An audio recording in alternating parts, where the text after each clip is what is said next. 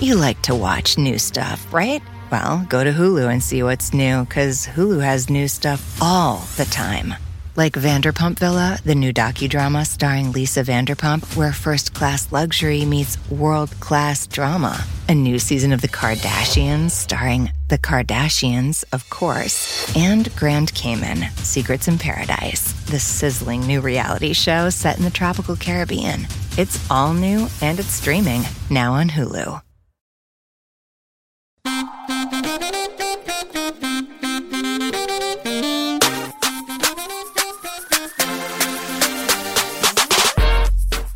And we're back with an all-new Keep It. I'm Ira Madison III. I'm honorary Oscar Louis Fertel. And filling in for Aida because she is a young person who is getting her tonsils out. 11 years old. Yeah.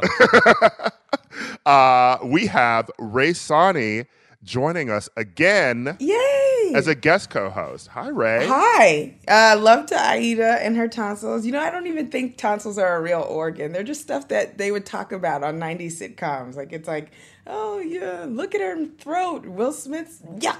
Right. Yeah, it's a plot complication, not something that actually like, occurs in the human body. Yeah, tonsils were definitely a storyline on Full House, Fresh Prince, and Family Matters.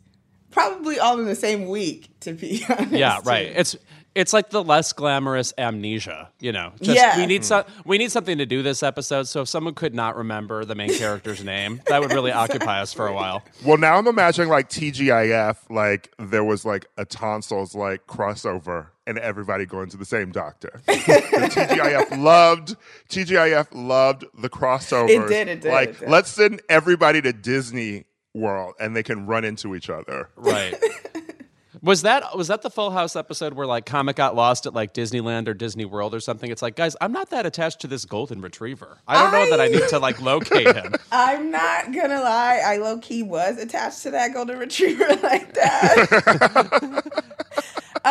I used to think that golden retriever were the like only dog anybody should ever get to. Like, you know, golden retriever is such a TV dog, and I grew up in like such an urban space. You know what I mean? It was so like Comet looks like the American dream. You know? Yeah, you were just. Are you crying? Yeah. You were just avoiding pit bulls. Yes, exactly, and Rottweilers in the hood in Brooklyn. Yeah.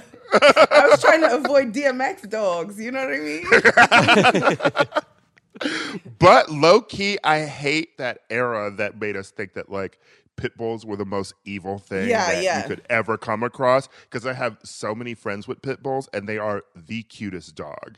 And maybe what we should have just learned is don't go up and touch random people's dogs. Yeah, exactly. Mm-hmm. That's the lesson. I mean, you know, pit bulls are the black people of dogs, because it's like, why we got such a negative reputation for no reason.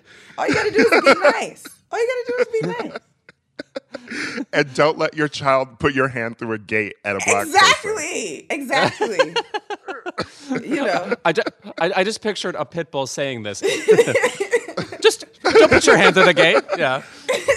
But don't write in and be like, Ray said that black people are animals. They didn't say that. So. Oh, we don't read that email.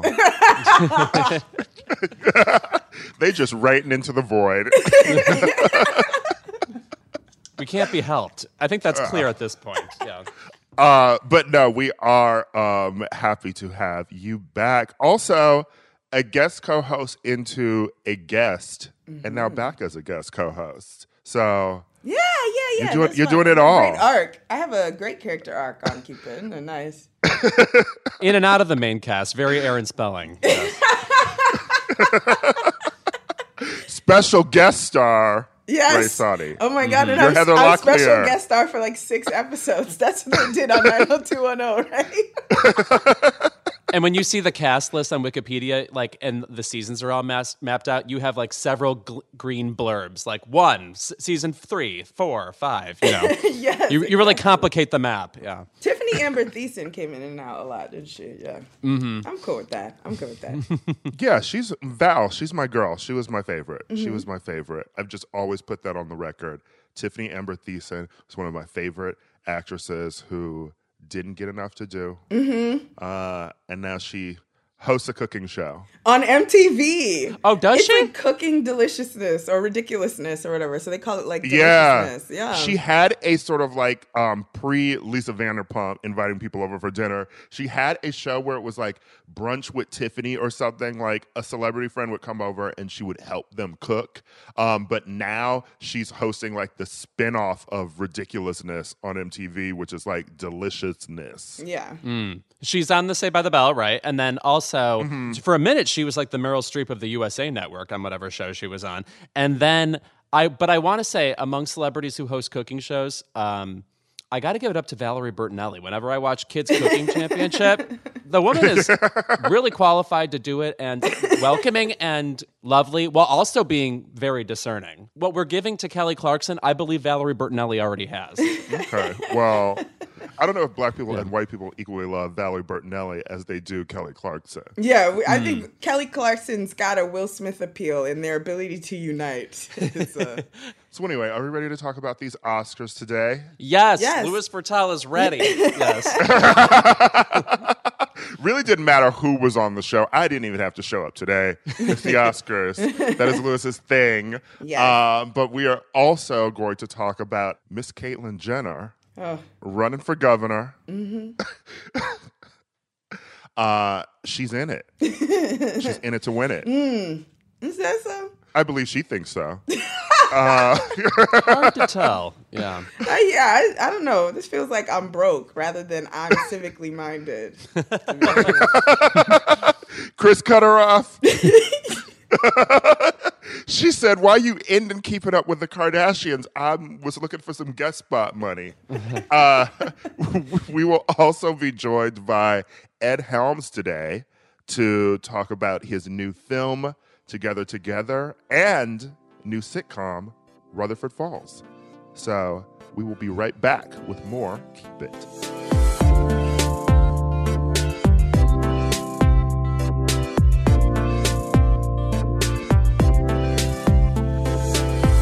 So the 93rd Academy Awards were over the weekend. I just want to say, by the way, this is our 4th Oscars we are covering. Jesus, we're getting into Juliana Rancic territory. I'm frightened for us. But I'm Brad Goreski. A smart bow tie for you, perhaps? And, well, we're still technically in this pandemic, so they did that thing award shows do, which is spread people out and put some people via satellite. The Grammys did this most successfully, I think. And the Oscars, in a way, by putting it at Union Station and spreading people along in what looked like a banquet, was cute. But I think the lesson is you just can't recreate the majesty of an award show at this time. I think that's just the truth of it. I think it looked cute. Like, there were... cute sounds so condescending. It was sweet. Yes. It was adorable. This was stuff that definitely worked. I mean, from the jump, watching everyone look like they were hanging out at Home Goods at the pre-show was ugly. It was sort of garish to just sort of watch like Angela Bassett in, like a beautiful gown look like she's trying to find a toaster. Yeah. But once Regina King grabbed an Oscar statue and started strutting into Union Station, and I'd forgotten Soderbergh was producing it, but when the title started coming up, I was like, oh, this is Soderbergh. Like that was like an iconic Oscars entrance for me. And I think that they should explore doing some stuff like that in the future. And I thought the layout actually of the Union Station actually looked good. Unfortunately, the lighting was like so soft and weird. It made it look like it was like the People's Choice Awards or something. To me, it made it look like they were at a church or something. Like sunlight was pouring into the room in a way that made everybody kind of fade in and out. Yeah. But what I appreciated specifically about Regina King walking in was, one, it was kind of a VMAs move, right? Yeah. Like the classic days of the VMAs where, Eminem or somebody would walk in a really grand way. But also, it reminded me of a movie like Jackie Brown or something. And I was really pleased to see that because she really commanded that moment shockingly. Regina King, living legend. I know. She's incredible. When she was walking in, I'm not like the biggest movie person. I'm more of a television person. But the way that the titles came up and her strut and, you know, it felt like a very like movie shot, I was like, oh, I like movies. Mm-hmm. It made me feel like, oh, yeah. Like, I want to be here. I want to have, like, a theatrical experience. You know, my house was dark when I was watching it. And then the TV gave me a certain feel. And, you know, it was nice. And for a second, because it didn't last very long, my interest waned very quickly. But for a second, I was rapt. Regina King is just... she's enthralling. Yeah. Although it throws me off a lot whenever she talks for an extended amount of time, because then I start to hear Riley from the Boondocks. And I'm just like, oh, I can't take you seriously at these Oscars because I'm expecting N-words quickly. You know? To hop off of you talking about, like, it felt like a movie in the opening, right? I think that is the ultimate draw of the Oscars. The Grammys is highlighting, you know, people singing and performances, and, you know, you're getting a taste of the music industry. Mm-hmm. Oscars are supposed to be sort of an advertisement for the industry. And the reason I would watch them as a kid, and the reason why even the conservatives who always seem to know everything that happens in every award show so they can complain about it, the reason they watch it is because they also like movies too, you know? And it should make you feel like this is a world you want to be a part of, you know? Mm-hmm. Like, I came to Los Angeles because I'm watching the Oscars every year, and I'm like, I want to be a part of that. After the opening, nothing else felt truly cinematic, and you couldn't tell me that Steven Soderbergh produced anything but the opening. Yeah, exactly. Right, totally. Well, also, they kept clips away from us for so long. Like, we kept talking about the vague idea of these movies and never got into what Nomadland really looked like or what The Father really looked like until well into the ceremony, and I think that was a really strange decision. I don't know. Because, you know, Americans don't like reading. And they don't like listening to people talk for a long ass time. Show the clip. Also, specifically, now, I thought the content of a lot of the speeches was actually great. Like, people talking about personal histories and knowing Oscar history and knowing, like, I'm the first person to do this, or it's a shame I'm the first person to do this, things like that. But at the same time, everyone just decided they were going to go for 7 minutes. I mean, it was right in a row that was really hard to take. I mean, like, specifically if you're just kind of an amateur Oscars viewer or whatever. Do you know how I felt watching this Oscars? Ira, when we saw the Madonna Madam X concert in person, and you're in a room full of people who are there to hear like a Virgin in Vogue. Yeah. And you're like, I know we're just going to get like Madonna's weird new 8-minute shit. And, like, I'm embarrassed because people don't understand that they're going to get something that's not as entertaining as what they want, even though I love this thing. I could sit in this all day. So I was happy for me, and yet consummately, in an empath way, worried on behalf of the Ray Sanis watching. Yeah, I was, you know, the minute I was like, oh, I don't think I care about this much anymore, was when, God forgive me, because I'm sure he worked so hard and this was the moment of his life. But when the Danish filmmaker won for Best Foreign Film, I was like, we can't for another round. I couldn't do it. I couldn't. I started playing Tetris on my phone. I was like, oh, he God. Specifically had 4 good emotional moments in his speech. Obviously, like, his daughter died during the production of Another Round. Yeah. I know, I sound like a monster. Now. He couldn't bring it to like a couple of moments. He kept searching for other sentiments to bring in, and it lost me too. No, and listen, we're all writers. So I love whenever like the Oscars pretends like they care about screenwriters. Mm-hmm. You know, some years they'll even have like, I really like the year where they had the clips playing and then you would see some of the screenplay on the other side of the screen. Yeah, and it was like typing, wasn't it? Yeah. Mm-hmm. But the decision to open the show with the writers, even I don't want to see that because I'm like, ain't you trying to get people to keep watching this? Like, we didn't open with any stars. Yeah, really weird. That makes sense. I understand that. But I thought it was really touching. And then you go straight into international feature. It was very touching. And I like the words that were being said to people. You know, I liked, the intimacy, bringing up the intimacy, kind of that's talking about their first jobs. I loved that. I liked Aaron Sorkin for like 2 seconds. He usually is too smug even when he's silent. But I was like, oh, okay. You stood serving popcorn. You cute. You cute with Paulina Poroskova on your arm. Okay, you like top model. All right. Yeah. P.S. I was not aware of that couple. No, so when she appeared and was like literally on his shoulder, she's like, "I'm in this picture now." Like he has a different random girlfriend every Oscar ceremony, and they are always stunning. Yeah. They are always rudely beautiful. What are you doing, man? I need to be Aaron Sorkin. Okay. His last Oscars, he was dating Molly's Game. Right. Mm-hmm. And then at one point, for a couple of Oscars, there was Kristen Chenoweth, yes? Mm-hmm. Oh, that's right, yes. And he still has, he has the Jim J. Bullock glasses, so I'm always instinctively on his side from a classic TV perspective.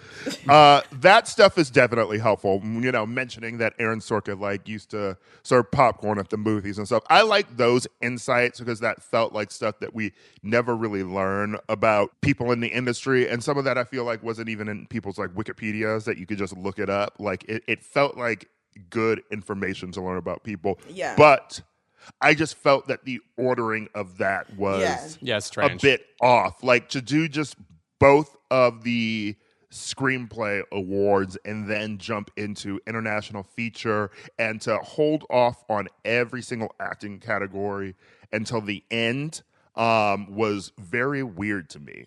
And in this case, the very end. Well, I mean, let's talk about I don't want to say elephant in the room because it's the only thing anybody's talking about, which is that they moved Best Picture a couple slots behind and then banked on the drama of actress and actor to end the show. And I think both of the people they thought were going to win, which, by the way, were never guarantees. So I don't know why they banked on this. They thought Chadwick Boseman and Viola Davis would win for Ma Rainey's Black Bottom, a movie that everybody, I think, agrees is a B-. Oh. So it's like, you know. Do we all agree? I didn't know. I didn't see it. Oh, yeah. I did. You know, I'm speaking as someone who fucking loves August Wilson. You know, I started as a playwright. We did Ma Rainey in college. Oh, really? Did you perform? Who'd you play? Well, we halfway did Ma Rainey in college. It's another reason why Loyola University Chicago will always be on my hit list. We were doing a black box production of it with our Black Theater Workshop class. I was cast in it. We were hired a white stage manager who was sort of a mess. And we continually talked about him being a mess. And then I guess the show went over budget and then it was canceled. Oh. Which was very appropriate for Ma Rainey. Ma Rainey's Rock Bottom. Yeah. But I love the play. It's one of my favorite August Wilson plays. Yeah, and obviously he's one of the greatest American playwrights. But the adaptation wasn't great for me. Okay. George C. Wolfe's production of Fences was better for me. Oh, yeah. Mm-hmm. But I'm sort of now at the point where when Denzel makes the next August Wilson play, please get someone else to direct it. Okay. Because George C. Wolfe just seems to be translating, just taking it and putting it on screen, and you need sort of like a defter hand and sort of a point of view if you're going to take theater and make it as a film, you know, otherwise just film the stage show. Because if it's just going to be that, give me something else. And I thought the performances were good. Chadwick was amazing in it, and he's definitely deserved the nomination. I would actually say that Viola, as fucking amazing as she is, that was one of her lesser performances. Oh, wow. I think it's an interesting character for her to play, but unfortunately, I think something that's hard for people to vote for is a small size leading performance. If you're talking about Anthony Hopkins and Frances McDormand, who ended up winning these trophies, I mean, there's no such thing as liking those movies without being enraptured by those performances. Okay, got it. Oh, yeah, Ray, the problem with that is Ma Rainey's Black Bottom, she's in the title, but she is not the main character of the show. She's very supporting in it, and it just has that name because that was the name of her band. So would you have preferred that they nominate her for supporting? Is that absolutely? Yeah, I guess so. Though there's something awkward about Viola Davis just having 2 supporting actress Oscars. Like, is she really a Shelley Winters, a Diane Wiest? I think not. movie that does this so well, which is translating a theatrical work to a movie space and adding something and being cinematic, is The Father, which won for adapted screenplay. Mm-hmm. If you guys haven't seen this yet, I don't think anybody would watch that movie and think Anthony Hopkins didn't give the best performance of the year. And in fact, I think it's the best actor win since Silence of the Lambs, which was his first nomination back in 1991. Guys, how is that his first nomination? This is a man who was in the fucking Lion in Winter. That is crazy. I want to say about the Anthony Hopkins thing, and this is more of a general complaint about social media. I get that we're rooting for everybody black, but there then comes the point when people are like, Anthony Hopkins won this, like, we just giving this to white people again. I'm like, here's one thing I will say. You can want Chadwick Boseman to win, and I get how much he meant to us as people, specifically black people, specifically someone who's met and interviewed him. If you have not seen any of the other movies that are nominated, maybe you should be quiet. Because it's always someone being like, how did Viola not win? And it's also like, well, did you see Frances in Nomadland? Right. Because listen, I mean, that white woman acts her ass off every time I see her in something. No. But also, equality isn't giving all the black people all the awards either, of course. right? And that's the second point, you know? When it's like, yes, when we have the awards, it's like, start nominating us for shit and giving us awards. But that doesn't then in turn mean we get all of them. Nominate and give a black person an award every single fucking year. Yeah. So, I was curious, Louis, what you thought about. I know that you love Frances McDormand and you thought she was deserving. Sure. But they trying to Susan Lucci, my girl, Glenn. Oh, yeah. You know.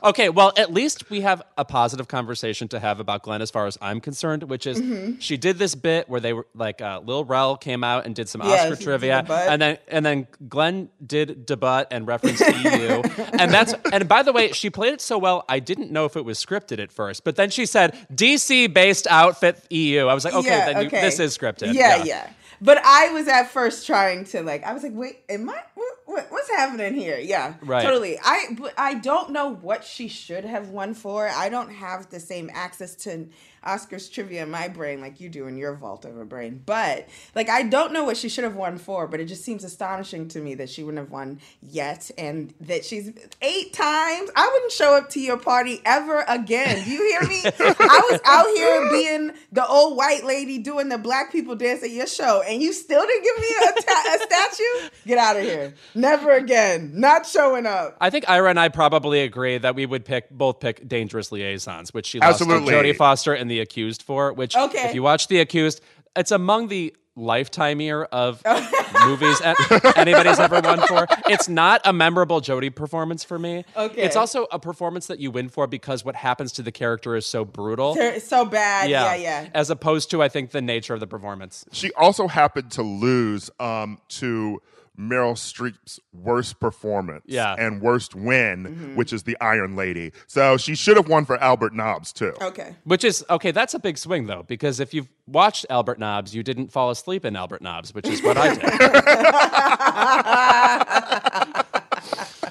Kind of a good year, though, because Viola was up for The Help that year, Rooney Mara, Dragon Tattoo, and Michelle Williams, My Week with Marilyn. Oh, well, then I would have given it to Viola that year. I don't remember who else was nominated. Yeah. Absolutely Dangerous Liaisons is what she should have that for. Okay. And, it's up in the air, the 88 year, because she was nominated for Fatal Attraction, but Cher in Moonstruck, I mean, both of those are amazing performances. Yeah, but sure, but I feel like Fatal Attraction kind of hit American culture in a different way than Sharon Moonstruck. True. I don't know. Mm-hmm. Not that you can give retroactive Oscars for pop cultural impact. I'm just saying, though. I know about bunny boilers. That is interesting. Yeah. I think that you should. When we were watching, I leaned over to Louis and I was like, I would love the Oscars to have a TBT award where the voting body is sort of rectifying we got this something wrong. from a previous year. And it's you know what? we should have given you that Malcolm X award,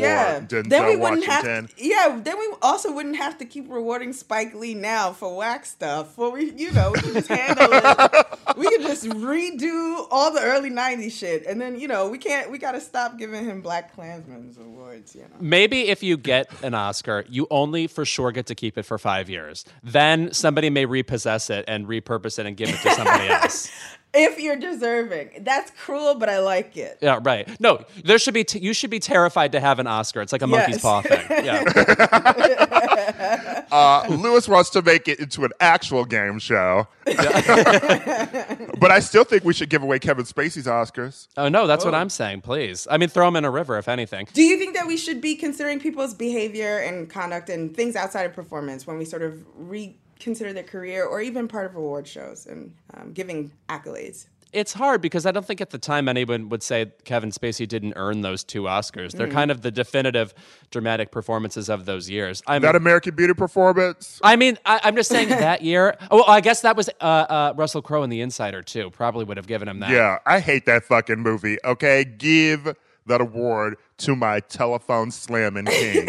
I didn't hate it. I liked it when I watched it, but I was also a kid when I watched it. My grown-up self was like, eye roll, That I feel like there's a specific genre of movie that is your favorite movie when you're 13. Yes. Like, you discover what Prestige is or something that's a little bit naughty. Yes. The number one movie in this genre is the movie Dogma. You think like, this is so crazy. My mind is blown. And then you watch it as an adult and you're like, not funny. Oh, God, yes. Naked Alanis Morissette. A lot of grown straight male adults would do well to rewatch the Boondock Saints beyond 13. It's not good. Boondock Saints, yes. I just want to say one more thing before we move on. Something that irked me about Best Picture being moved is that the grandeur of getting to announce Best Picture was lost, and like Rita Moreno was the legend who was there. So I feel like we took a moment from her that would have been spectacular, and which of course calls to mind the horrible In Memoriam montage that sped by with the like editing bravura of a Hype Williams video. Yeah. I was like, am I looking at Cicely Tyson through a fisheye lens right now? Yeah. They were like, these bitches is dead. Goodbye. They pressed play on a Stevie Wonder song on Spotify. Yeah. Couldn't even have, like... You heard the skips in the CD and shit. They were not interested. Like, damn, you couldn't have had her come back up and sing? Yeah, right. Oh, her, by the way, youngest Oscar winner we have now, born in 1997. Jennifer Lawrence, found dead in a ditch. Yeah. I know that's gonna hurt my feelings. You should not have told me that because I'm gonna have to sit with that all day, Lewis. Thank you. Girl, I'm born in 86. It wears on me too. Oh my God, Monica Lewinsky was happening when she was born, and I remember it. That's not good. Oh no. Before we wrap, I do want to say that maybe this is helping the idea that I suggested last week, Lewis, which is that Glenn Close and Diane Warren would lose again, and that they really need to team up in Sunset Boulevard, the musical, finally, and let Diane Warren write an original song for it, and then they can finally win. Or conversely, seeing Glenn Close do Debut and have so much fun with Lil Rel, I'm like, stop doing these whack movies like Hillbilly Elegy, okay? Have your agent call up Barry Jenkins and be like, I want to be the white woman in a black film, and then get an actual Oscar for something we care about. Yes. I feel like black people would also stop complaining about certain white actors winning awards if they're winning awards for being like the white person in a black movie we love. Yes. Also, I think that black people have an affinity for Glenn Close. I know I do. Absolutely. Yeah. Glenn Close is like ferocious. Yes. Yeah. Glenn, pander to us. That'll get you your Oscar now. I just want to see Glenn Close just like being, I don't know, an evil racist in a movie to Zendaya. No. I want her to have a mentorship. No. It's a 1940s racist movie. Oh no. I was thinking more condescending liberal. Think Finding Forrester. Love that. Okay. Yeah. Okay. A mentor. So, we need Glenn to teach a poor black kid in the hood how to play drums. You hear me? Okay. She'll teach Storm Reed how to be in a band. Exactly. She's gonna teach Dominique Fishback guitar. Dangerous knobs. Dangerous knobs. Ooh. Dominique is in a music school, and she discovers that her teacher used to be in like a band in the 70s, did a bunch of cocaine, and dropped out of the music industry. Yes. Beautiful. Glenn Close, Sold. call us. Yeah. We got you. When we're back, we'll be joined by Ed Helms.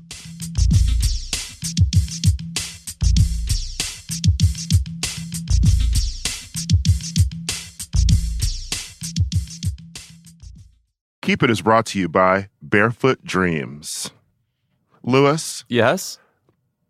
When you see footprints in the sand, that was when I carried you in my Barefoot Dreams robe. Now, is that a Leona Lewis song? No? If you want to bring coziness into your life, you turn to Barefoot Dreams, especially now as the brand is celebrating their 30th anniversary.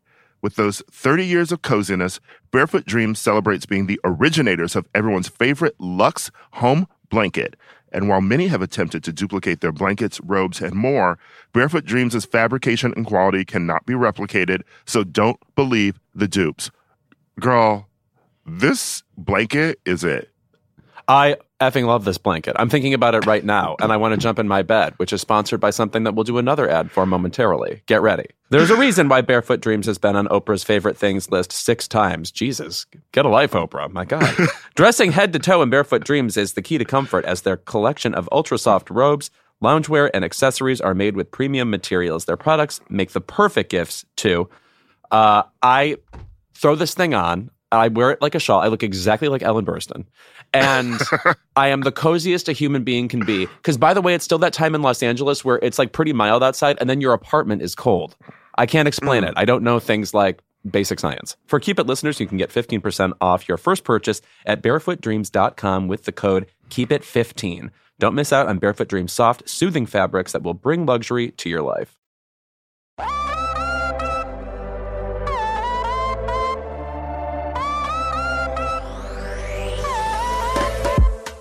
Our guest today is a comedy great.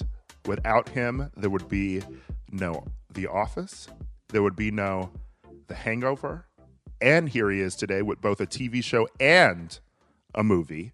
So please welcome the star of Rutherford Falls and Together, Ed Helms. Hi, guys. Hi. Wow, that was a very powerful intro. And one that we can never know whether or not it was accurate. because I have to think there would probably be a hangover without me. Just there are other actors in Hollywood, I'm just saying. I mean, it would be different. But anyway. Well, we don't know if there'd be a Hangover 3 without you. Okay, fair enough. How about that?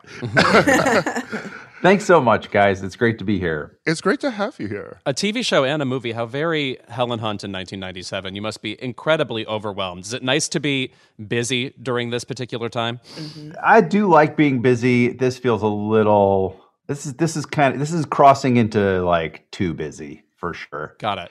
But it's fun because I love both of these projects so much. I mean, I feel lucky whenever I love something that I got to work on, because that's not always the case. Sometimes you pour your heart into something, it just didn't turn out the way you thought or hoped, but you still have to go on a big press tour and pump it up. But in this case, I am insanely passionate about both of these projects. Okay. I actually have a question, though, about pumping out a project that you are not proud of, because whenever I have covered press junkets and I'm interviewing people and the movie isn't great, I'm like, is this hell for them? Like, are they sitting there thinking nothing could be worse than me having to tout this thing? I mean, explain what that feels like. You don't have to like name any names or anything. But. Well, I will tell you, there's this funny thing that happens when you start talking about a project. the more you talk, the more interviews you do, and the more you talk about it, and the more you sort of like pump it up, it has this weird psychological effect where you kind of start to drink your own Kool-Aid and you're like, yeah, this is great, right, guys? And like, it just becomes this sort of positive feedback loop. And that's actually a really nice thing. What does drive you insane in a press junket when you get asked the same questions over and over and over again for like weeks on end, that does another weird thing to your brain, which is that it makes you question reality. Wow. It just makes you start to question, like, where am I? Am I in a Groundhog Day? Am I in a feedback loop? You sort of like, you're trying to make the answers fresh. You're trying to say new, fresh things, but it just has this weird effect where it drives you mad. Yeah. It drives you a little bit bonkers. Well, now I feel like a ton of pressure talking to you. Like, No, I don't want to send you into a movie. This is awful. So yeah, guys, we're not talking about anything that I'm working on. We're just going to go into all kinds of weird areas. No, that's the job. What I'm saying is, like, who cares? Like, these are such little tiny celebrity gripes, right? Who cares? But I understand, because first of all, it's not just that you're getting asked the same question once or twice. It's like 35 times if we're talking about junkets, etc. Right. So I would imagine approaching every response with freshness is not only super daunting, but maddening. No, I'm glad to hear it. I've never heard that spoken before. So it's so weird because it creeps up on you. You'll be like 3 hours into a junket and be like, I just feel weird. I feel kind of insane right now. I'm feeling unhinged. What happened? But conversely, when you are working for an outlet that lets you like ask different questions, or like the time that I had to actually do a podcast interview for someone, but the only time I could interview them was during a junket where they've been asked the same question all day, you do sort of catch, I feel like, a celebrity off guard when you ask them the question they haven't been asked 35 times all day, because then they'll pause and they'll be like, oh, wait, I haven't answered this question. And then they have to think about it. Yeah. Sometimes it can be a little scary. But yeah, I think curveballs are always welcome in a press junket setting, for sure. Getting to your movie, though, Together, my question is, what was it like being on set with your co-star, Patty Harrison? Because we've all worked with her and love her, and I would describe her as controlled chaos. Yes. That's a perfect explanation. Perfect. Oh, that's really funny. And I think that's a very accurate description of her when she's in her element. What was really kind of unique about this movie experience with Patty and with our incredible writer-director, Nicole Beckwith, is that I think Patty and I were both kind of a little bit out of our, I wouldn't say comfort zone, because we did find a comfort very quickly, but we were out of sort of our normal routine of like cracking jokes and like trying to find the hardest zinger for this scene, or improvising and trying to riff and get comedy fireworks going. That's just not what this movie was. And it wasn't the energy on set either. And Nicole just set this really kind of benevolent, creatively open and creatively curious vibe that Patty and I just kind of melted into, and there was a really good, chill energy on that set. And I think for both of us, it was a little bit of a different vibe than we're used to. So maybe Patty was a little bit less chaotic in this iteration, but off camera, she can be an amazingly wonderful handful. But no, does that mean it's not a given necessarily that a set will feel normal and calm? Are you used to arriving on set and it feels actually chaotic, and you can expect that?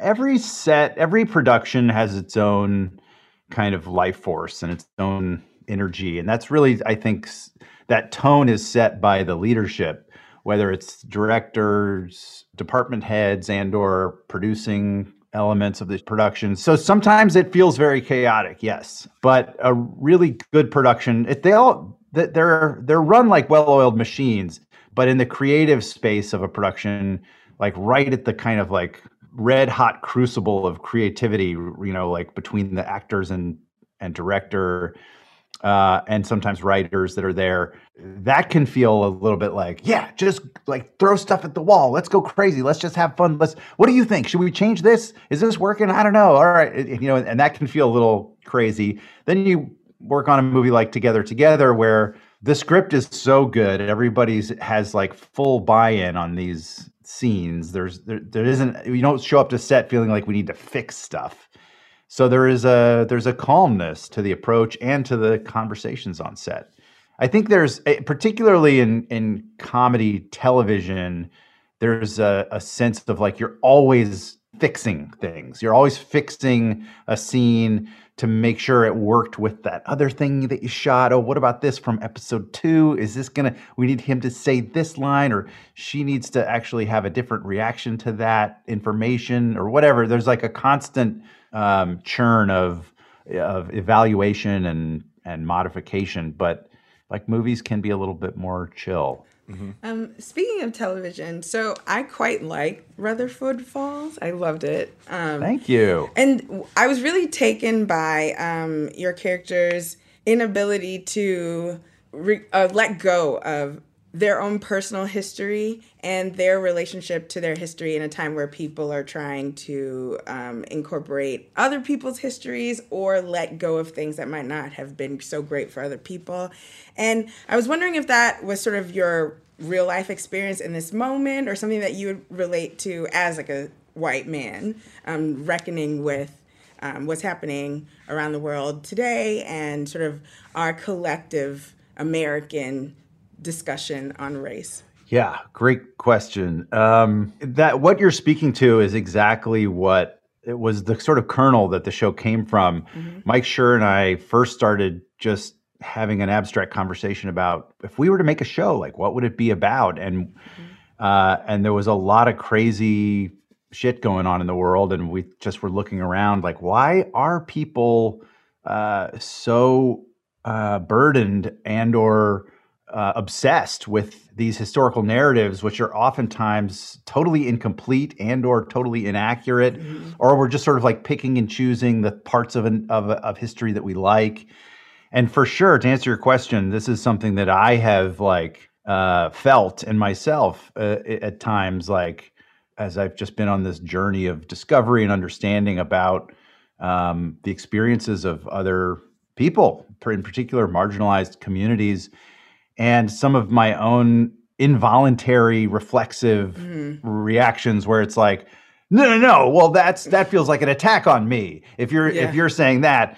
And so just being able to trying to step back and like and look at those feelings and ask, like, are those coming from like a legitimate place?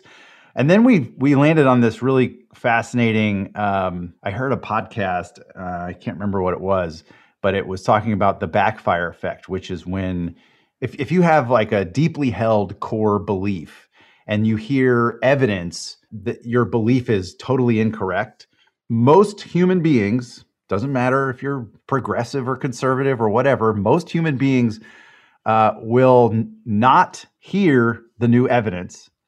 They will double down even harder on their original belief. Mm-hmm.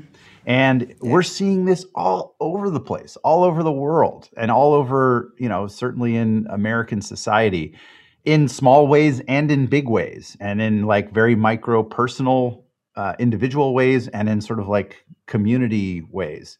And that was fascinating, just that this is a unconscious phenomenon in all of us. I'm guilty of it all the time. Of course. Yeah. Everybody does this.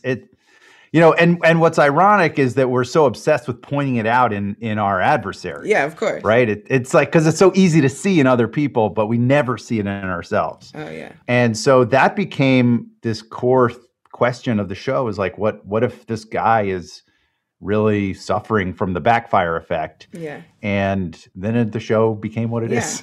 No, I was curious about that while I was watching, because it felt so real, so like organic, and I remember like having discussions about certain issues with my friends where it was like suddenly I was passionate about a thing that I didn't know I felt strongly about or that I was still married to. And so to see that come alive on screen, I was like, oh, I recognize that. And it was interesting to find you relatable in those moments, especially over things like your last name or, you know, your legacy. Legacy matters to me too, even though sometimes I'm sure things that I'm obsessed with or traditions I'm connected to are harmful to other people. And so sure. Mm-hmm. Yeah, it's so hard to reconcile those things. Mm-hmm. Sierra Teller Ornelas, who came on board with Mike and me very early on, and really she's one of our co-creators and the showrunner. She made a point to me. We were on some conference call about something, and somebody said something not evil, but just thoughtless. And then somebody else kind of pointed it out, and it was a tense moment on this call. And Sierra and I were just kind of like reflecting on it afterwards. And she was like, yeah, nobody likes to be told they don't get it. Mm-hmm. Like totally.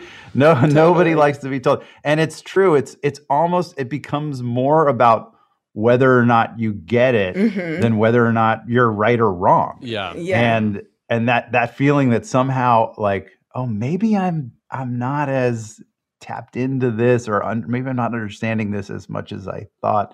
It's so hard to find that humility sometimes. Right. Yeah. But it's just so critical. And it's such a journey. I feel I have been so humbled by this whole project and learning so much more about Native American culture in our country, and the conversation around representation in storytelling, and how having fully half of our writers' room be Native American, and Sierra also is Navajo, and how that changed the experience and snuck up on me in different ways that I was like, oh wow, this scene or this story or this dialogue is completely different than I thought it would be when I thought about because of the voices in this room. Right. And it's so much better. And it's so much, these other voices in this room are loving this scene now in a way that I couldn't have even considered or thought. It's like I understood intellectually the value of representation, but somehow being on this project and being really immersed in this, I now feel it in a way that I don't think I understood before. Right. And the show's also really funny too. It's not just like this heavy exploration of, you know, race or whatever. I don't want to give off that impression. You're saying it's cute. I giggle. It's cute. It's cute. I giggled or whatever. Yeah. Speaking of this sort of idea of your legacy, you know, and like even mixing that with nostalgia, I'm interested in how maybe you even approach comedy or sort of writing differently, because I would have to imagine, you know, when you're taught comedy, you know, and things that are funny to you, you know, you're sort of like talking about the world and how you see it. And that's always why people love the perspectives of comedians, you know, and just thinking about how maybe The Office has become such a big thing that a lot of people are rewatching now, and especially during quarantine, what it feels like your idea of what's funny, if that's changed at all from when you first started doing comedy, or if you even approach like telling jokes a different way than you might have approached them, you know, over 10 years ago. Yeah. My sense of humor, what I find funny, has definitely evolved a ton over the last 20 years since I've been kind of in the professional comedy space. From when I started on The Daily Show, or even my stand-up comedy way before that, like I've always, I mean, maybe this is just insecurity more than like a deliberate choice, but my comedy's always come from a place of like awkwardness and sort of like, this come from a place of all the ways that I don't understand the world around me, which I really feel a lot of the time. I just don't understand how anything works. I look at a building, I'm like, who built that? How did that get there? Like, how do you make something like that? Or like, how does this car that I'm driving, how does this work? There's so much going on in here. But the same goes for sort of social constructs too, of like, why is that interaction inherently awkward? Or why are these two people that come from these different backgrounds, why are they clashing in this way? And or why am I feeling awkward in an interaction with someone from a different background and in a certain context? So in that way, that approach, and like I said, I don't even think that was a deliberate choice, but it's definitely informed an evolution of my sense of humor, such that I'm just so much more aware of the ways that comedy can be hurtful and or exclusionary. And some things that I just used to think were super funny, I would be like, no way. That's like that actually like causes pain for somebody. And I just wouldn't even have thought about that 20 years ago. My Daily Show pieces, for example, a lot of those are the craft of making Daily Show field segments is a lot about making your interview subject uncomfortable and feel awkward. I justified all of that by thinking, oh, I'm on the right side of this issue and this person's not. And so I can make them squirm or sort of like question them or make them look silly or something. I don't think I would take that job now. I mean, I'm proud of that chapter of my life, and it was very much a part of my evolution as a human being, but I'm not in a place now where that approach feels as effective or appropriate. This is a complete curveball, but I just want to say that I've always found the movie Cedar Rapids underrated. I know you produced it too. And Anne Heche, it must be said, is one of my favorite and specific actresses in that she feels to me like the last of actresses from the 70s, where there's a real intensity and a ferocity that they bring, kind of a feral quality. And I just want to know what it was like working with her, because I never get to see her anymore. She's the best. That was such an awesome production. We were all holed up in Ann Arbor, Michigan in the winter. She was fully committed. John C. Reilly was everyone just, I don't know. That was a very special moment. That was something that was right after the first Hangover, I think. Mm-hmm. And it was in a moment of like a lot of turmoil for me in terms of like, well, how am I going to navigate my next steps, and what, a lot of just overthinking and over analysis. But that project came together and it was such a feeling of like, yes, this is a good thing. This is a great team. Sigourney Weaver. Yeah. And I actually think, I mean, Anne's incredible and she was so fun to work with.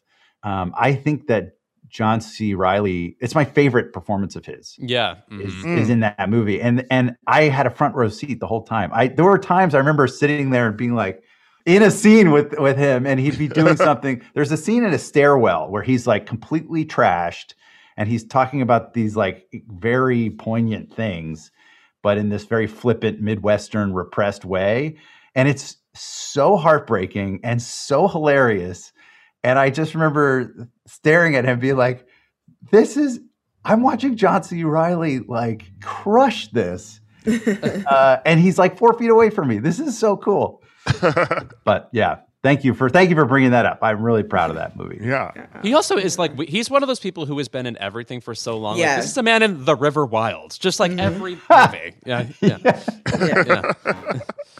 I guess I just wanted to ask, what's something that has made you bust out laughing recently? Since you talk so much about like how much your comedy's changed, what's just making you laugh? What are you enjoying? The show Mr. Mayor. That Ted Danson show. For some reason, I don't know if like on paper, if you described that show, I would be like, yeah, that's my cup of tea. Mm-hmm. But I wound up watching it. My wife and I would just watch it like, and it was as we were, going to bed, it was sort of the last thing we'd watch. And maybe it was something about the vaccines were coming out. There was like hope in the world. And all of a sudden we found ourselves like having to pause it, laughing so hard. Bobby Moynihan, who I've known for 20 years from UCB days, more than that, 25 years, we're not good friends or anything, but I've always been a fan of his, but he crushes on that show. Yeah. He is so funny. Anyway, that's a good one. Yeah. He also just seems cool. He's always on Big Brother. People who like reality TV, I trust them. Yeah. Before we go, too, I mean, they've brought up, Lewis brought up Cedar Rapids. I also want to tell you that you are also part of one of my favorite comedies of the past 10 years, which is We're the Millers. And every time I've seen someone on like Instagram, like showing that they've been watching it during quarantine, I've always DM'd with them and been like, I didn't know other people love this movie as much. And a lot of people really do. I just remember sitting and watching it, I think at like The Grove in 2013. And I hadn't laughed at like a film in theaters, a comedy film in theaters like that in quite some time. Yeah. Yeah. Oh, that's awesome. Yeah, that movie has some hard laughs in it. The spider bite scene, it's like it's a total like, lowbrow gross out gag, but it's executed so perfectly. Oh my gosh.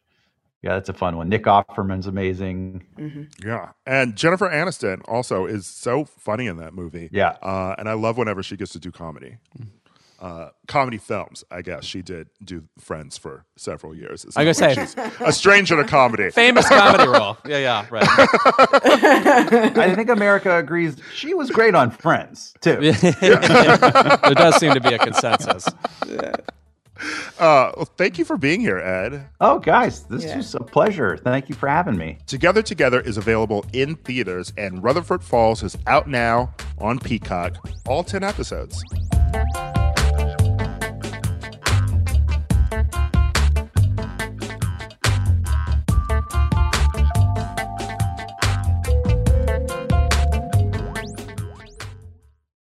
Reese's Peanut Butter Cups are the greatest, but let me play devil's advocate here. Let's see. So, no, that's a good thing. That's definitely not a problem. Reese's, you did it. You stumped this charming devil.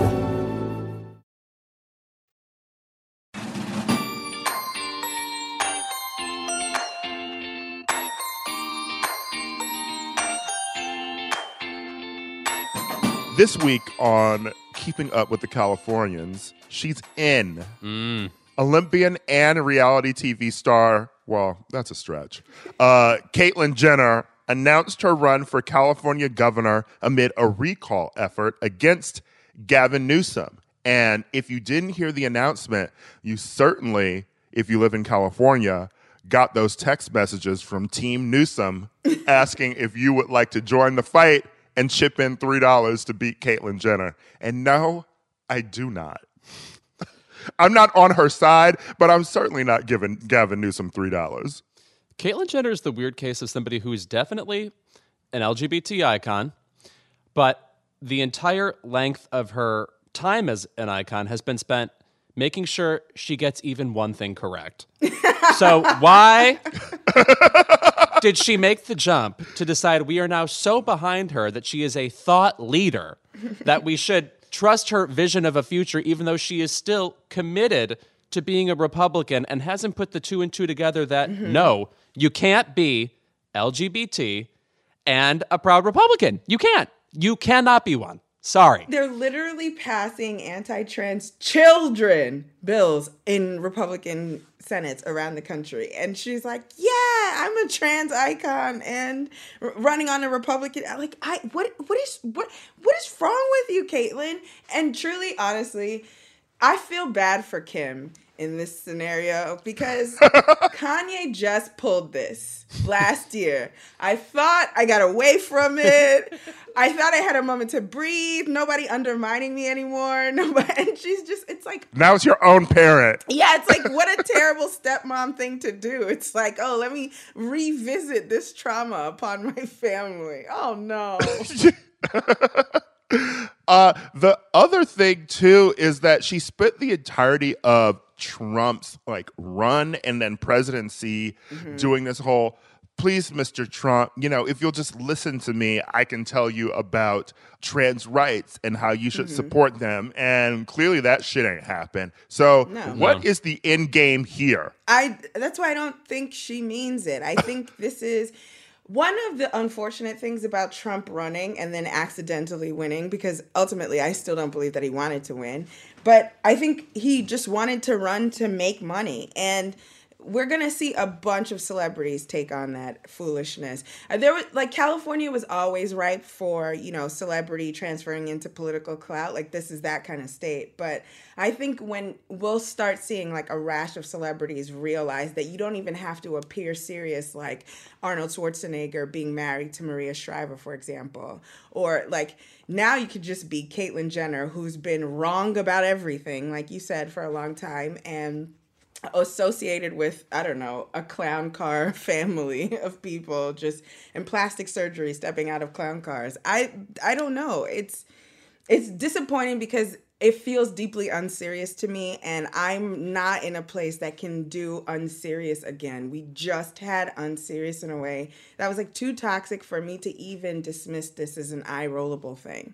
Mary Carey and all kinds of people have run for California governor. Mm-hmm. We've seen unseriousness before, but something about unseriousness right now is too traumatic for me to countenance any of this nonsense that Caitlyn's trying to pull. And wildly unserious, too, because her records show that she did not vote in the 2018 gubernatorial election that delivered Newsom his biggest landslide victory for a non-incumbent since 1930. She didn't vote in the 2003 recall that brought in Schwarzenegger. Like, she did not cast ballots in nearly 2/3 of the elections in which she was eligible to vote since 2000. So she's not even voting. That's embarrassing. It's just another project. She should be embarrassed that she's not active as a civically minded person to begin with. Like, you are a citizen, you're a voter, you should take advantage of your, right. It's your civic duty. And then separately, I would be too humiliated to show the holes in my voting record and then ask you to show up for me. Mm-hmm. I've not shown up for anybody, and I'm going to ask you to show up for me? How dare you? Yes, well said. I just can't picture this person inspiring me ever. So it's a pain and a chore to think about. As a what you just said is an unserious reality. It's like I almost want to say, oh, this is somebody who has so little faith in the political system to bring thinkers to the fore. But it's like, no, you're just delusional if you think you're the person it should be. So yeah, right. And her Instagrams with a Caitlyn for California mug. It's like, you're just trying to sell merch. Yeah, exactly. It's so frustrating because it's another open scam, and I'm tired of people trying to scam me. I really am so over, Trump has scarred me in a way that is embarrassing, but I don't need stuff like this anymore, Mm-hmm. And her platform really too, if she even has one, it's just sort of going in on how small businesses have been devastated because of the over-restrictive lockdown. And an entire generation of children have lost a year of education and have been prevented from going back to school, participating in activities, or socializing with their friends. So also, her entire reasoning for running is that saving people from COVID was bad. Right. Deeply unserious. That there was any sort of sacrifice to keep people safe was wrong. Why exist? Well, and those are the recall efforts too. That's why it's I don't support Newsom, but the people who are trying to recall him, it's all steeped in this closing restaurants and having these restrictions during COVID fucked us up, And it's what was the alternative that you wanted here? Right. You wanted us all to die? Yes. Basically, they wanted people who weren't white and business owners to die. Yeah, and I truly would rather go broke than die, honestly. I would really not like to stop breathing because you needed to keep your restaurant open. Call me 50 Cent. I want to get rich or die trying. But, wonderful film. Yeah. Also, I just want to say, the only Olympian to reality TV star that anybody should respect is Dawn Burrell on this season of Top Chef. She is incredible. She is a queen. Really? Yes. Celebrate her. Okay. Celebrate her. Top Chef Hive. Yes. Thank you. Yes. I feel like a lot of people have dipped out of Top Chef at a certain point, but I want to tell you that it is still excellent. and I love watching it. Yes, absolutely. And so if Dawn Burrell ran for office, I would listen to her. I would listen to what she has to say. Also, just a brief aside into Caitlyn's history as a quote-unquote reality TV star. She's been a flop constantly because I think we all remember. The three of us may be the only people who remember I'm a Celebrity, Get Me Out of Here. Of course. Oh, sure, of course. I'm sorry, did we not bring up The Masked Singer yet? Certain things should disqualify you, not just from running for office, but from leaving the house. That performance is one of them. It was horrendous. My body was folding in half with discomfort. Like I was cringing to the point. Like I was contorting.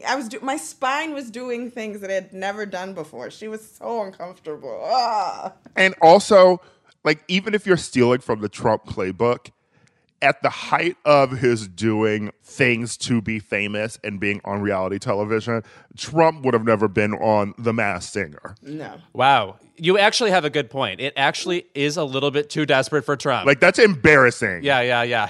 It's really crazy. I've never once thought that could be true, and you just defined it. I want to know how Chris feels about this. You've actually found someone in the world more shameless than Donald Trump. I cannot believe it. That is terrible. There's Sarah Palin shameless, and there's Donald Trump shameless. See, like there are levels. What reality show was Sarah Palin on? Oh, The Masked Singer. Recently. The Masked Singer. Oh, she was also on The Masked Singer. Yeah. Mm-hmm. And her daughter was on Teen Mom for a second, Bristol. And Dancing with the Stars, yeah. Mm-hmm. Is that just sort of like the go-to for Republican chicks who can't read? Like, I want to know. I want to know, like, what the conservative woman Masked Singer pipeline, like, who created it? Right. And how can we stop it? Right, yeah. Mm-hmm. How can we block it? Yeah. I mean, I think that might just be as simple as canceling The Masked Singer. Do we need it? Do we need it? We don't. I'm disappointed Candy Burris went on it. Oh, I can't believe it. Excuse me, wasn't Patti LaBelle on it? I mean, yes. A ton of crazy people have been on it. That show has gotten people to be like super fans of Jenny McCarthy and Robin Thicke. I'm not saying I don't enjoy a Robin Thicke song, but also like Nicole Scherzinger. Like this is the lane we've chosen for her. I'm concerned. So I am an undercover Black woman who loves Robin Thicke. So okay. Speak on it, Ray. Any way to whitewash all the negativity he got a couple of years ago, with the whole stealing from Marvin Gaye and maybe stalking Paula. Rapey, Stalking Paula, making that awful album. And cheated on his beautiful Black wife and then stalking her on wax. Yes. Yeah. But I'm here for the rehab of Robin Thicke's image because Can You Handle It is my favorite Usher song, and he wrote it, and I don't know what to tell you. He's incredible. He's one of the few people who does Blue Eyed Soul, and I quite lean in, He's the antithesis of Justin Timberlake for me, and so I'm Robin Thicke Hive all day, every day. Interesting definition, the antithesis of Justin Timberlake. Yeah. I've not heard it defined that way, and I'm you really kind of have changed something in my brain. I'm thinking about it. Yeah. Think about it. Well, unfortunately, the thing that actually got Robin Thicke up out of here was the snitching on Pharrell. Oh, right? Oh, I thought Pharrell snitched on him. Did Pharrell snitch on him? I don't remember. That Robin... Well, all I know is that it was their involvement in the Marvin Gaye that was stealing scandal. I know they broke up as friends because of it. Yes, they broke up as friends, and I feel like that is what made his career take a nosedive, right? It wasn't the Paula stuff. I thought it was the video that all these, we were in a very, men shouldn't look at young women on camera kind of moment, and I thought he went down for that. Mm-hmm. And then with the VMA's performance with Miley kind of solidified it, I thought. Mm-hmm. Yeah. Mm-hmm. I would just offer that Justin Timberlake knew that you could screw over women, but you couldn't, he never pissed off Pharrell or other men. Good point. Robin did. Robin got too big for his britches. and listen, I'm glad you mentioned that as a woman, because I'm never going to publicly go out on a platform being people were overreacting to Blurred Lines, but people were definitely overreacting to Blurred Lines. It just happened in a certain time when people were looking at this and being well, this needs to be stopped. Yeah, but I don't need him. I don't mind Robin Thicke being a casualty of overvigilance as it relates to like where I don't mind that too much, but I didn't see the need to throw him away there either. I want to say, and I don't want to cast away the entire Thicke family because, first of all, Alan Thicke, friend of Alex Trebek, yes, R.I.P. and also the writer of the first Wheel of Fortune theme, Alan Thicke, weirdly versatile talent. Singer of the Different Strokes theme. Yes. Canadian white dudes are special in a certain way. You know? They just do something for my black soul. I don't know. I'm still on that Bieber train, unfortunately. Okay. His Tiny Desk concert won me back over. Yes, even though I guess he just debuted some like Rasta looking hair. I know. I don't even want to think about it. I don't want to talk about it. Did he? Yes, white people with dreads are a third rail for me. I don't do it. Don't engage. Don't do nothing with it. Yeah. Coachella is not a country, and you can't be from there. So don't do that. I will say famously, they are often the white people who do like compliment you when they're on drugs at a music festival. So they're very positive. I just don't want to see it. Right. All right, when we're back, keep it.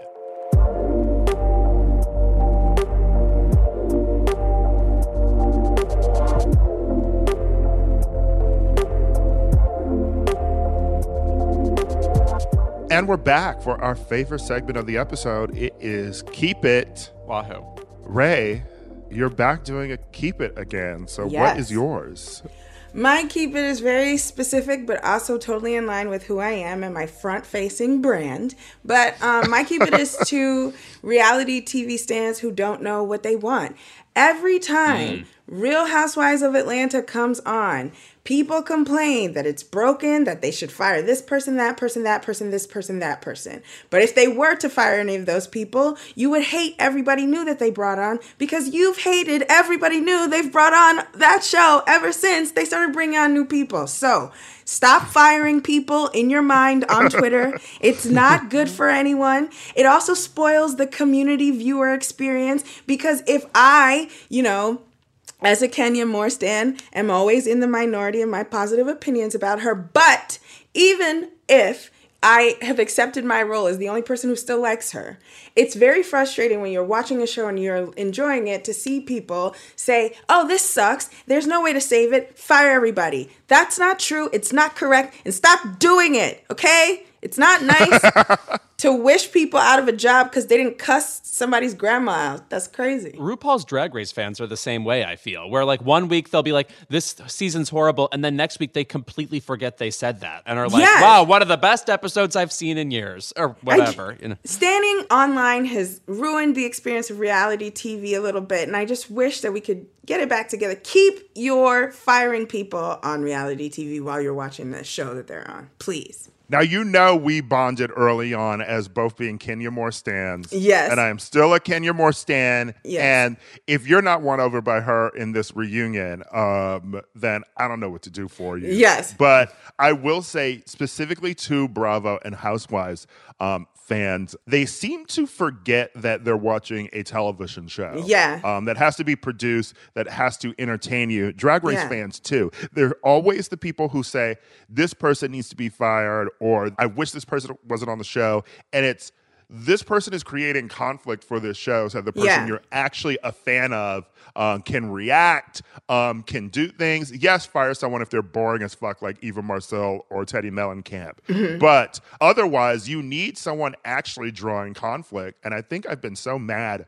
with people this season on Real Housewives of Atlanta because they've been really mad about Kenya asking questions about the Bolo trip, the bachelorette party, and it's like, who had sex with a stripper? And they're like, this is a private thing. We turned off the cameras. We're having some fun. I'm like, that's all well and good for some of you. And I'm firmly on Candy's side of like, that's her point of view. She can argue that. Mm-hmm. But on the flip side, how wild would it be to have a bachelorette party where two people potentially have sex with a stripper and we never hear about it on camera? Exactly. The show people think they want isn't the show they want. And we're all people who work in television. And so when you are people who experience the other side of what it takes to make good TV, and if we took the suggestions people think they have and tried to make television, you would hate us all for it. It's so frustrating to see people not know what they're talking about and then insult the good product we actually do have because they think they know better when they don't.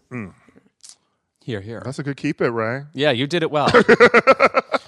Okay, don't patronize me now. Listen. I'm not patronizing you. You know I stand Kenya. I stand Kenya for years. Yes. Shall I go? Yeah, it's your turn, Lewis. Oh, okay.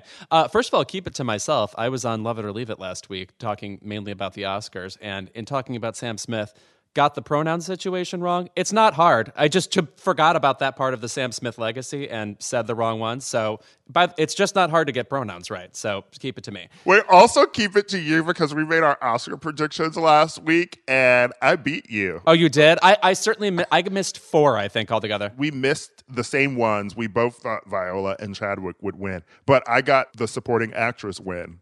No, on the show. My official ballot was not the same. Sorry. Yeah. Yes. By the way, Yunya Jung, what a gem. I mean, the woman could do stand-up. It was really awesome to see. But my actual keep it is to the gigantic Scott Rudin profile that came out from the perspective of his terrified and traumatized assistants.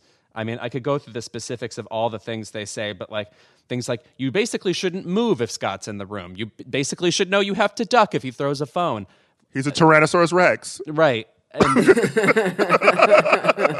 when you read all of these indignities that these people have to go through for, an assistant's salary, you wonder, how could this happen? How could this go on for, not just 5 years, generations? This person's, a showbiz veteran. And it's just so rare that we see a bunch of experiences lined up like this where it becomes so apparent that something psychotic is going on. And I just want to say that literally every sentence of this was horrible for me to read. Yeah. That people were stuck in a working environment where they just had to because, quote unquote, that's how the business works. Yeah. My personal feeling is that nothing he has ever worked on was worth any of this. And by the way, he has a legendary career.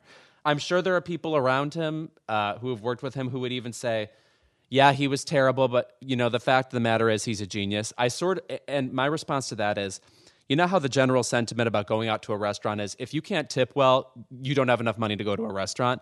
My feeling is you don't get to be a working genius if you can't treat the people around you with even a basic amount of respect. This makes me so fucking sick. My empathy for everybody involved, I hope they know they have it, because I think working with someone and being stuck knowing your livelihood depends on tolerating them is just unbelievable. So it's maybe it's not uniquely American. I'm American. That's why I experience it Americanly. But there's this weird notion that it takes an asshole to be successful. And we have so many examples of that not being the case that I don't understand why we keep pushing this narrative forward or accepting abuse, particularly from men who posture masculinity a certain way. It's just boring and uninteresting. Aside from the fact that it's abusive, it's just the notion of the problematic genius or the asshole who gets something done. It's just so boring and cliche and tired. And we have too many examples of the opposite being true for us to keep believing in this myth, Yeah, definitely. Well, and unfortunately, we also just have a bunch of culture that supports it too, in film and television. It Sports, sort of became, everywhere. I even had to check myself on a screenplay I'm writing, with a character who's a boss, right? The default in our brains is you can have a boss who's a Ari on Entourage, you can have The Devil Wears Prada, Meryl Streep, it's that has become shorthand for a boss is an asshole, but funny. And it's funny that they yell at their assistant or something like that. And that is another thing that we are pushing forward in a way, And we're laughing as spectators. We're not laughing from the perspective of that assistant in that moment. It's not of course we're sitting there and being tee hee hee, I've made it funny to me that my boss is terrible to me. We're always laughing from with the vantage point of the boss being likable. And so I don't, it's not fair. And it's usually people who make that comment, like Lewis said, oh, but he was a genius. It's always a spectator, right? or someone who's directly benefited. Yeah. Right. Speaking as someone, who like has had to sit in an environment with someone who just sort of like tolerates you or is rude to you. And on the outside, people are like, but the product is good, so like they don't really care that person's an asshole. It's not great. And it fucks up your psyche. No, when they bring up specifically in the article too that he is exactly like J.K. Simmons in Whiplash. I mean, when you watch that movie, you think to yourself like, all right, this is a version of a kind of person that exists, but it's obviously hyper theatrical and intense. And no, it's not. People really are that demanding and that unreasonable and that irrational. Yeah. In addition to being violent, which J.K. Simmons also is in the movie. Yeah. So I thought that was an unbelievably harrowing read. Yeah, even past like Me Too and a lot of these reckonings, like how many of us have like people we work with, like your agent or like a lawyer or something, and it's like you always hear the shorthand like, yeah, they're crazy, but they're good at their job. Yeah. Yeah, right. Find someone who's good at their job who's not crazy. Yeah. Also, last note, my favorite part of that thing that came out was that quoted in it was Meg Ellison, who runs Annapurna Pictures, about like how awful Scott Rudin was. And then the report came out that she ran Annapurna just like that and was equally awful. It was like, girl, you really tried to get one over. Yeah, she tried to girl boss it. I too was a victim. Every time I see some version online of they hate to see a girl boss win, I laugh. It's a dumb meme and I laugh. Did that phrase come from the creator of Nasty Gal? I don't know. And because I remember she had that TV show. Yeah. I think that might have been her. And then there was the TV show Girl Boss, Correct, which got canceled from Netflix. Yeah, right.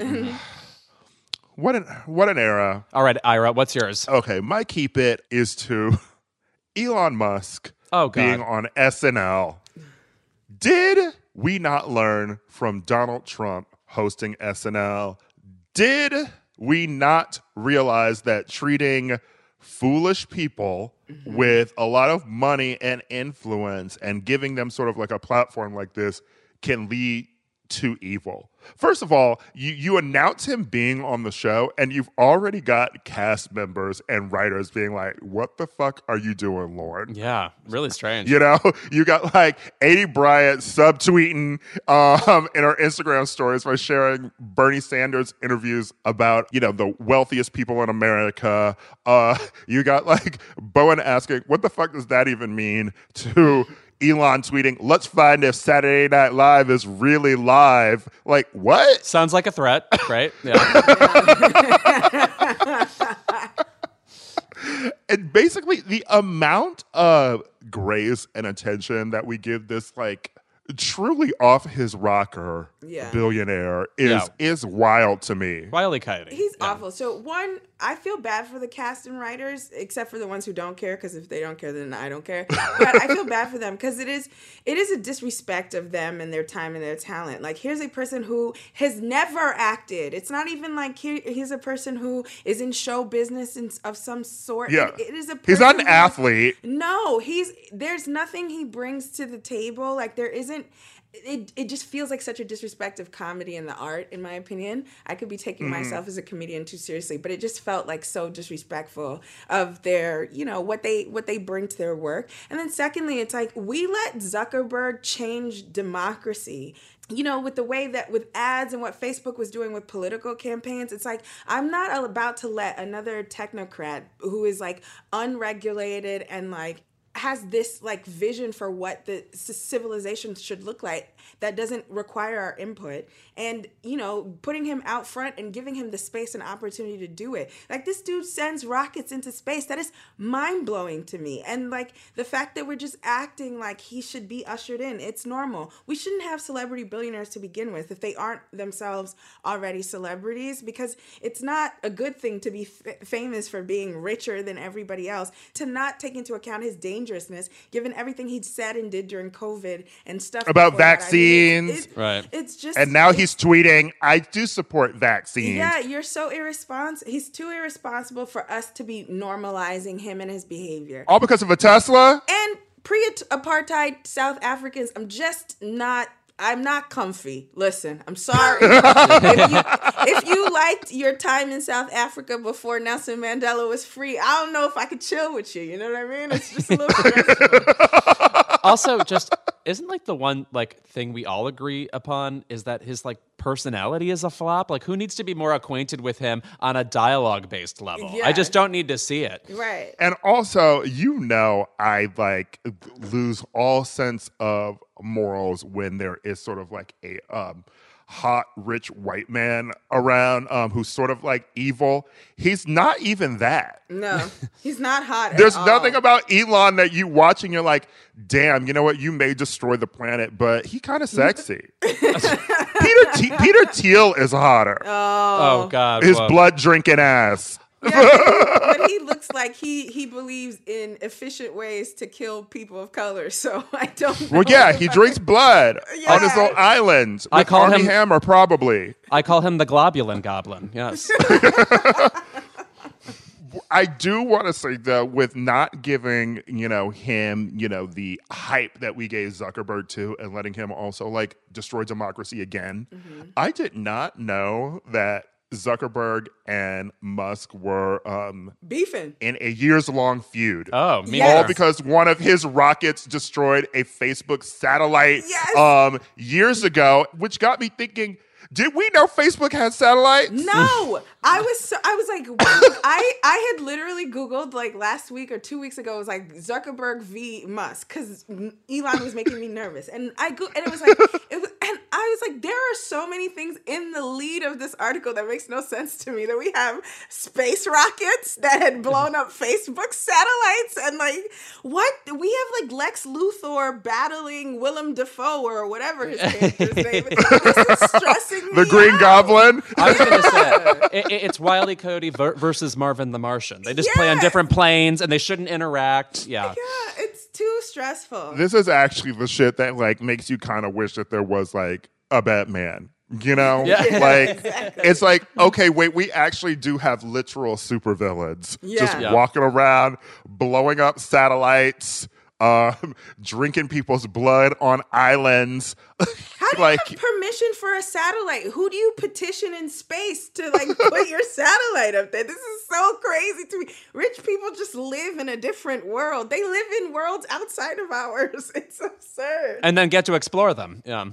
And we always do this because to wrap up, I will say on Twitter recently, The Fabulous Life of, someone shared an old clip of it on VH1. It was of Jeffrey Epstein. Oh! And it's like, it's doing that old VH1 thing of where like, it's like a short documentary about like a rich person, right? Yeah, how much he spends a day. But it's also from that era of like the sound clips are like, when they say something about like he owns like a private island that he's paid millions for, then it has a sound clip of like Flavor Flav going, "Yeah, boy." It's that era of VH1 sound editing, but it is surreal. It was tweeted out by the user Owen Higgins, but it is an old clip of it where it's just talking about like his heated sidewalk so that he doesn't have snow. It talks about like the jet trips he's taken with Bill Clinton and Chris Tucker. And it's like insane to watch this now and be like, we really love like hyping up billionaires and being like, this is so cool. Mm-hmm. Definitely. Mm-hmm. Oh God, that era is. We have a lot to reckon for. I've said that before. I mean, the mental illness exploiting of so many people for various shows on VH1 alone. Let alone that. So thanks for pointing that out. Yeah. So it's not cool, and you are not being cool, Lorne Michaels. Don't be all uncool. All right, that's our show.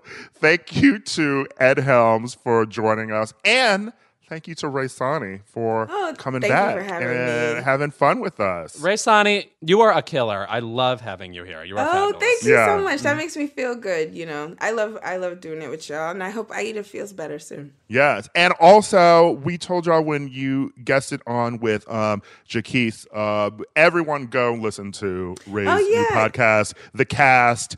It is so fucking funny, and the deep dives into random reality show moments. It's beautiful. So really great podcast. Thank you so much. I appreciate it. Our episode just came out, so go check it out. I don't remember who we talked about this week, but it's fun, I'm sure.